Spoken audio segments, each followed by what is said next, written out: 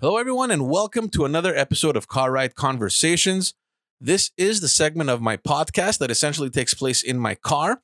And until the end of this year's federal election in Canada, it will be exclusively dedicated to bringing you different candidates from different parties that are all running for office. My guest today is Angelo Iacono. He's the incumbent member of parliament and Liberal candidate for the riding of Alfred-Pellan in Laval. I hope you enjoy this conversation.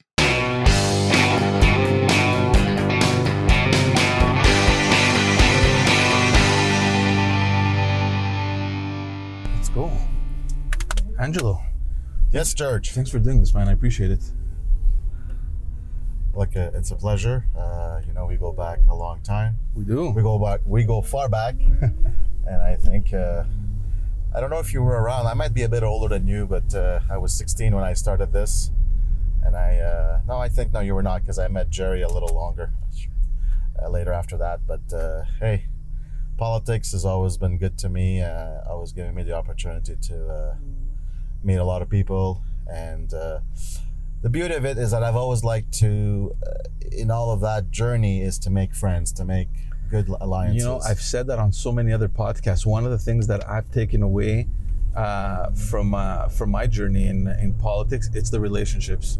In fact, that's what motivated this whole podcast to begin. You know, I didn't want to lose those relationships. I felt like I was going to miss these people, right? Yeah. So it's amazing. It's amazing what your involvement and the engagement can do.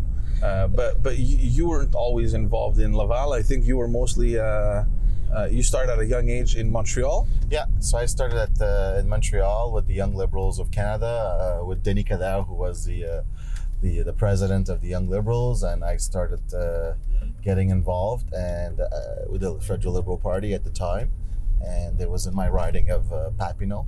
So I started under the MP of André-Ouellette, Claude Lachance before him. After Ouellette, it was Pettigrew, and after Pettigrew, it was Justin. They lost the riding, right? It was we had lost the riding to the bloc. Yes, exactly. So I had quite a very interesting journey in being most of the time with ministers, and who were very active in the riding too. And I oriented my whole education, my life to doing that kind of a job one day, because it all started by a field trip going to Ottawa. Did you know from a young age that this is what I want to be doing one day? This is where I want to... I think my calling came at the age of around 16 when I did a field trip to Ottawa. And in visiting a parliament and in seeing what was going on inside, I felt so intrigued by seeing all those mostly men at the time debating and challenging each other and getting up and making comments. And I was so intrigued with that, and went back to school after that. And at the time, I have to say, we didn't have the internet, so I went and asked the librarian, how do I go about getting information on what happens in the House of Commons? And she geared me towards the books, and I started reading up on that, and it fascinated me. For me, it was like, wow, And so I had to make decisions on how I was going to get to that position, because it's not that you go to school and you become a politician. It's what you do in your life. It's about experiences exactly. That leads you to that. And so I said, okay, law had always been an interest to me. So I said, okay, I'll go into law school, learn how to debate, learn how to understand laws, how to make laws, how to explain them, etc. And that's what I did. Geared my studies into law, practiced a bit, but it was also the other aspect. It was not just an education, but it was also about environment, and also about implication, and always being tuned in with that goal to staying out of trouble, doing the right things, no skeletons in your closet, trying to always be ready to help. And I have to say, I have no regrets. If I'd have to do it again, I would. Maybe one difference, I would have maybe tried to run a little bit earlier. I took the plunge when I was in 10 years ago. I would have maybe done it 15 years ago. Okay. But I guess, like somebody told me, going into politics, it's all a question about timing. It is timing, yes. That's the right time, the right place, and the right location. And you came in with the right timing in 2015, but you had ran also in 2011. That wasn't the right timing. There was an orange wave at that point that wiped the Liberals off the map in Quebec. You didn't get the result that you wanted, but you came back in 2015, you won it. Yeah. And this has been basically your first mandate. Tell me how it's felt finally. Your dream has come true in 2015. How do you wrap your head around all of that? I feel very completed, very happy that I've finally attained my dream, and very fulfilled in a sense, and satisfied because I was able to do exactly what I wanted to do, is to make a difference in my community, to make a difference for my people, for the businesses, for the cultural clubs, for the associations, for the old age people, etc. Being present. I always said that if ever I would be a politician, for me it was important to be present, to be on the ground. Thing, yeah. And I've achieved that on all the grounds, to being present, to being there for the people, to listen to the people, and to try to help them.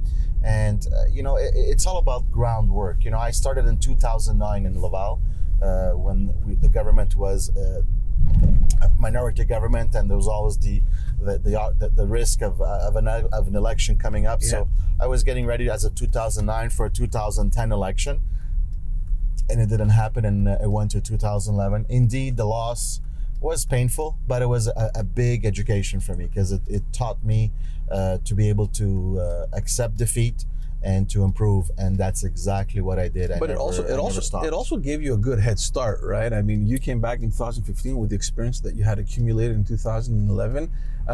You were no longer like a campaigning rookie. Of course, you've campaigned even from before when you were a kid, so you knew exactly what you had to do, and it all worked out in the end.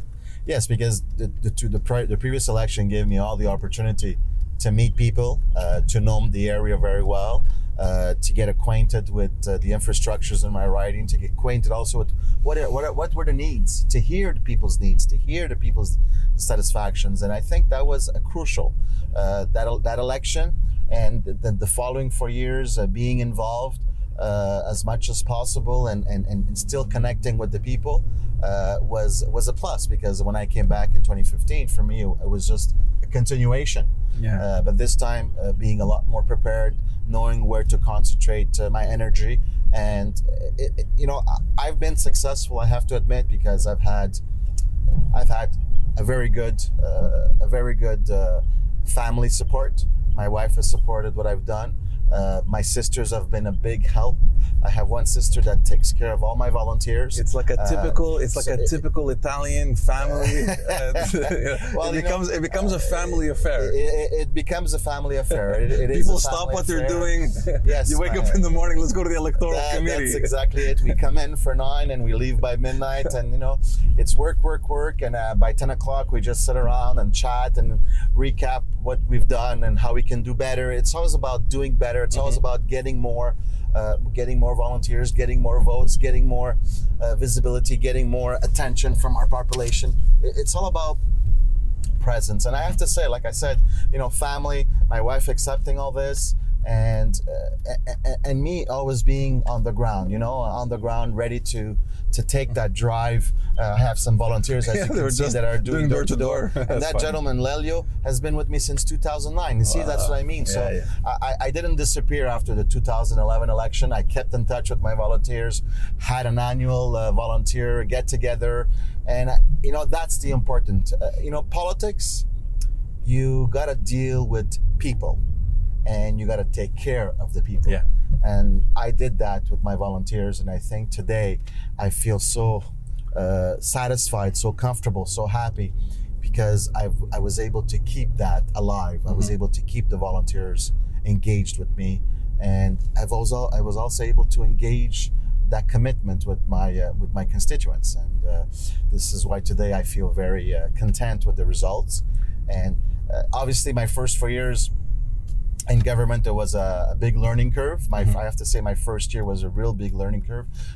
Even though I was very politically involved, it didn't mean I understood what the MPs were always doing. Yeah, right. You have to get acquainted with the workings in government, the different committees, how it works. Exactly. Also the schedule, right? Because people don't realize. They see you now during a campaign. You're on the ground. You're knocking on doors. People get to talk to you, but you get elected, you're not here. You're traveling back and forth. And I mean, it's an enormous sacrifice for the family, for the children, How do you deal with all of that? I have to say that that's one thing I didn't really realize when I was volunteering for other MPs, is the time factor.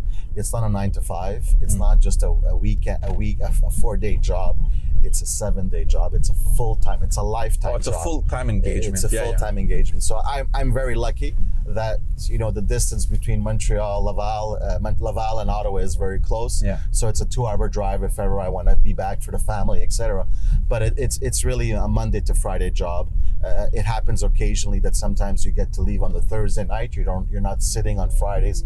But as of September, we have to, when the House is sitting, your presence is obligatory, and that goes up to December, and then it starts again in January up to June. So really, it's a big commitment. It's a big sacrifice for the family, and I have to say I'm very lucky too that with Skype I can have breakfast every morning with my son. That's fine. And I think that has helped, and also with my wife too has helped to keep a rhythm of life, family life, that I'm present, taking his bath at night too. I would be going through the Skype. Even when he lost his first tooth, the fairy godmother had to come. So what I did is I just left Ottawa that first time he lost his tooth and was present with him in the morning. So it's to having that mix between politics and family. It's to balancing. You have to balance. Yes, very important. Let's talk about the riding. Obviously, you know it very well. You've been working the ground since 2009. You've spoken obviously to a lot of people. What are the things that people here are mostly preoccupied by? What were the challenges for you coming in as a new MP? I have to say, one of them was the presence. They weren't too keen with the past MPs. They were not too present. Okay. They hardly would see them. So that's one of the issues, that I had to be very present. Other issues that have been of interest to them was the economy, jobs, the environment, infrastructure. I have to say, it's similar to many other ridings. The interests are very diverse, but it all boils down to those major issues. I hear that our constituents want to see their MP. And the biggest challenge we have as members of Parliament is that the thinking is that we're always in Ottawa, and therefore we're never in the riding. And that has been the challenge, is to reverse that thinking, because when they don't see you, they automatically think you're in Ottawa. So I've had to try to increase my presence in the riding to prove them wrong, because the myth is that we're never around because we're always in Ottawa. Yeah, you come around every 4 years. You come around every 4 years during election time, So I have to say that not once did I hear, and when I hear it today, I can number the times that many people say, "I've never seen you in the last 4 years." Well, it's obviously those people don't go out, don't attend any activities, don't do anything.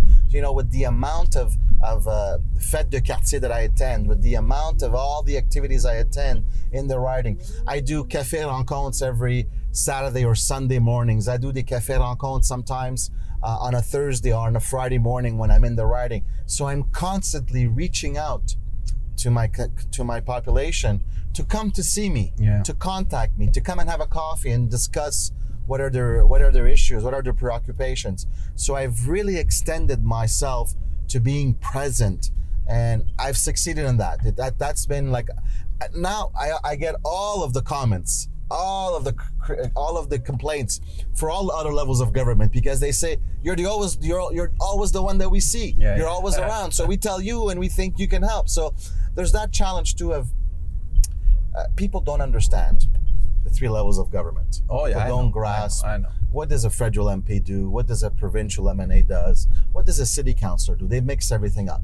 The most common question as the winter comes by, it's snow removal. As the snow is finished, now it becomes the potholes, the garbage. So there's a lot of confusion when it comes to that, and it's always trying to explain to people that it's not part of my jurisdiction. But I always try to do that extra effort to contacting my counterparts, be it at the provincial or at the municipal level, to let them know that so-and-so is having some challenges or some preoccupation with some issues, and to try to always give that service. Our job is about giving service. Exactly. And we can never just let go and say, I can't help you. It's not my jurisdiction. We try to orient them into the right direction and what steps to take or who to contact. Yeah. Always try to leave our constituents with a positive thinking approach and not just make them feel like they've just been let down. So you were very much affected with the new NAFTA trade agreement, because in your sector you have some steel and aluminum manufacturing companies. Did you reach out to these people? Were they concerned at all with what was going on? Of course, now it hasn't yet been ratified, right, in the U.S. So what's the sentiment around all that? Where do people stand on that? Well, the illegal tariffs imposed on Canada were a true challenge for certain businesses in my riding. And the government south of the border has been one of the most unpredictable ones. And so we've had to adjust to that. And what we did once these illegal tariffs were imposed is we quickly contacted the major companies that were affected by it. And companies that, I have to say, were never contacted by an MP's office. And for them, it was a blessing. They couldn't believe that I was reaching out to them in trying to help them and trying to guide them and in giving them the tools for them to apply in order to get this compensation. And like I say, for every bad, there's a good. And this has given me the instinct to take initiatives when it comes to bad situations that are being imposed because of our partners, to go forward towards the companies that are affected, because sometimes they don't know where to go, what to do. And that has been another challenge. A lot of people, businesses, organizations, constituents, sometimes do not know what to do, how to get help, where to get help. So when you reach out to them before they're freaking out of what to do, it makes a big difference. It changes the whole dynamics. Even if we can't do much, but the fact that we outreach towards them makes the difference because we were proactive. Being proactive never goes wrong. But here's the deal with this new NAFTA. First of all, like I said, it hasn't been ratified. With the impeachment hearings that are starting in the U.S., chances are that it might even get delayed. So there's a huge question mark. And in that agreement, I think that the U.S., the United States, has reserved the right to impose tariffs on steel and aluminum if ever they notice that the import volumes increase past whatever normal rates usually imports into the U.S. Are your businessmen here, are these factors that you have here still concerned about that? I mean, are they aware of the possibility that they may fall back into that loop? Well, yes, they're always concerned. And as I mentioned before, the American administration has been very extremely unpredictable. And look, with the old NAFTA, what did the American administration do? They just did what they had to do. So who knows what they can do with the new NAFTA? We're to some extent at the mercy of what our partners can do, and we have to just be ready and stand up for our businesses, and that's exactly what we did. I think the important thing to remember here is that we should never just put down our arms, but always be ready to stand up and to say, look, this is not right. We're going to take action. We're going to take the right measures, and it's always that collaborative approach with our American partners. We can't bully them. We can't go after them. We know that very well. By fighting is not gonna find the solution. Is not going to be there. So we gotta negotiate. We gotta collaborate with them. It's a give and take, and I think our plan, our method has brought lots of progress, and as we can see with the compensation, with the new NAFTA, etc., a lot of businesses found relief, and I think that's the priority. And what we also do is we contact them. We want to get their feedback on what they think we should be doing. This is what that measure of being proactive led us to get the information of what these steel companies wanted us to do. How did they see it? How were they affected? And what could we undo in order for them to be less affected? What can we give them in order to have that bit of relief? So we reached out to them to get their ideas, to get their solutions. Because in the end, we as politicians, we have to try to absorb what's happening around us, but we have to also try to find a solution. And that solution sometimes does not always come from us, but it comes from the ground. The ground, yeah. Exactly. Let's talk a little bit about your platform. You're very present on the ground. What is it in the platform that seems to be resonating the most with your citizens? The environment. The environment is becoming more and more of a popular matter, as we can see since the debate last week. I have to say the environment, even with the old age people, I've visited about 4 old age clubs, and the environment is important. What environment, what society are we leaving their kids has become a big preoccupation. Yeah. And I think the population is not aware or does not quite understand what's happening, what's being done, what actions our government has taken. And we're trying to explain to them, we're trying to inform them that as a government, we in the last 4 years have taken much more action than any other government has ever done in the last 35 years. So, and explaining to them, look, we've invested in green infrastructures. We've invested in electric, 100% electricity, electrical buses, be it in Laval, be it in Montreal. We've initiated with these $5,000 credits for people to buy electric cars. So we're being transparent, and we've initiated with a plan to start planting trees. So we're being proactive, and I think what the population is looking for is assurance. There's assurance that we're taking action, and that we're taking this matter into our hands and to find a solution that is going to be concrete, a solution that is also going to be functioning, because we can have a solution and it's only going to be functioning in 20, 30, 40, 50 years. It's not any better. So we need concrete, fast measures. Are they questioning at all the purchase of the pipeline? When it comes to the pipeline, they're a bit confused. But when I explain to them that, how are we going to progress in fighting climate change? With what money? Mm-hmm. And I say to them, what if we cut your pension? What if your pension all of a sudden gets stopped because we need the money that we're giving to you in order to fight climate change? Like, look at it this way. Mm-hmm. So we don't want to cut your pension. We don't want to affect your pension, but we have to take the climate change into our hands. So how are we going to do it? Well, the government has followed the Norwegian example, where by creating this pipeline, by having this pipeline bring out funds, because we're going to be transporting oil, the funds that are coming out of the pipeline are going to be automatically invested into fighting climate change. So that every dollar that's invested in a pipeline, we get $15 that is injected into the environment fight. So they start to understand it that way, and I think they're content. Yes, we admit pipelines do pollute, mm-hmm. but what solution do we have, and where do we go get the funds to fight climate change? It's also about getting our resources to market, right? Which there's not a million ways to do so.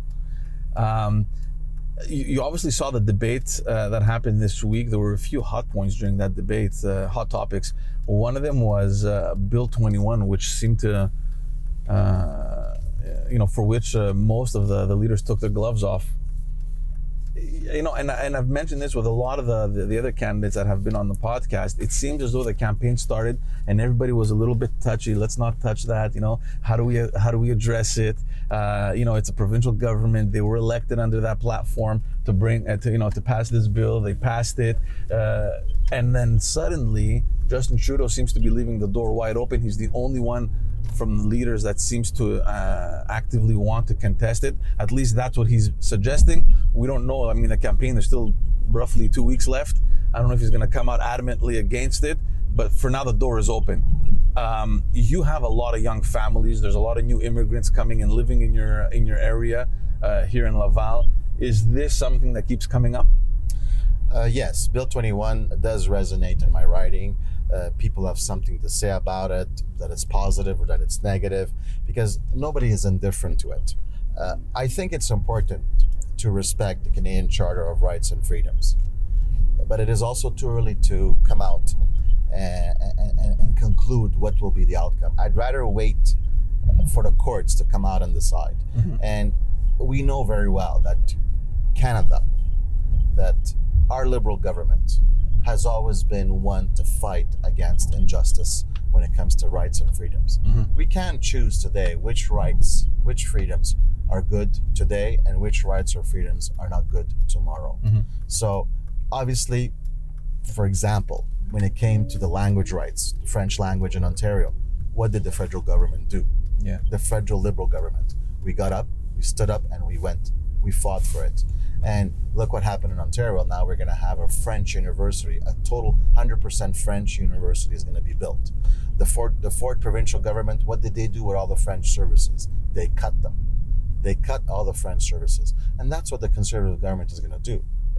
If they get into power, they're going to be cutting services. They're going to be cutting especially the French services, because you need money to be invested in this in order for our communities to have services being bilingual. So I think when it comes to Bill 21, we'll have to wait to see what the provincial courts have to say. And from there, I think our government is going to react in the right positive way, because in our hearts and in our minds, we're always going to protect the rights and freedoms of all Canadians. Let's wrap it up. I know that you have a very busy day. I was looking at your writing, just the weird way that our brains are wired, and I noticed that it's a very volatile writing in terms of its partisanship and its support. This is a writing that has been in the hands of pretty much every major party. The Liberals had it. They went to the Conservatives with a Mulroney wave in Quebec. Then for a long time, it was considered a stronghold for the Bloc Québécois. That went away with the wave of the NDP, and then you came in with the Liberal wave and took it away. Are you at all concerned that there seems to be like this pocket of 20 to 25% of your vote that just keeps swinging according to the trend? And these elections started, and nobody really was expecting the Bloc Québécois to do anything, but it's impressive to see how Yves-François Blanchet has really brought the party back to life, to the point where they're nearing 30% in Quebec. Is that at all worrying? How are you strategizing? Well, I'm not too concerned, because like I said, I've been on the ground for the last 10 years. In the previous election, the 2011 election, it was really an orange wave. The groundwork was not done by the NDP for it to continue into a second mandate and become opposition or become government. The Liberal Party has always been grounded, has always been a strong national party, and I think that made the big difference. So 2015, we saw that Canadians invested in us. We've delivered.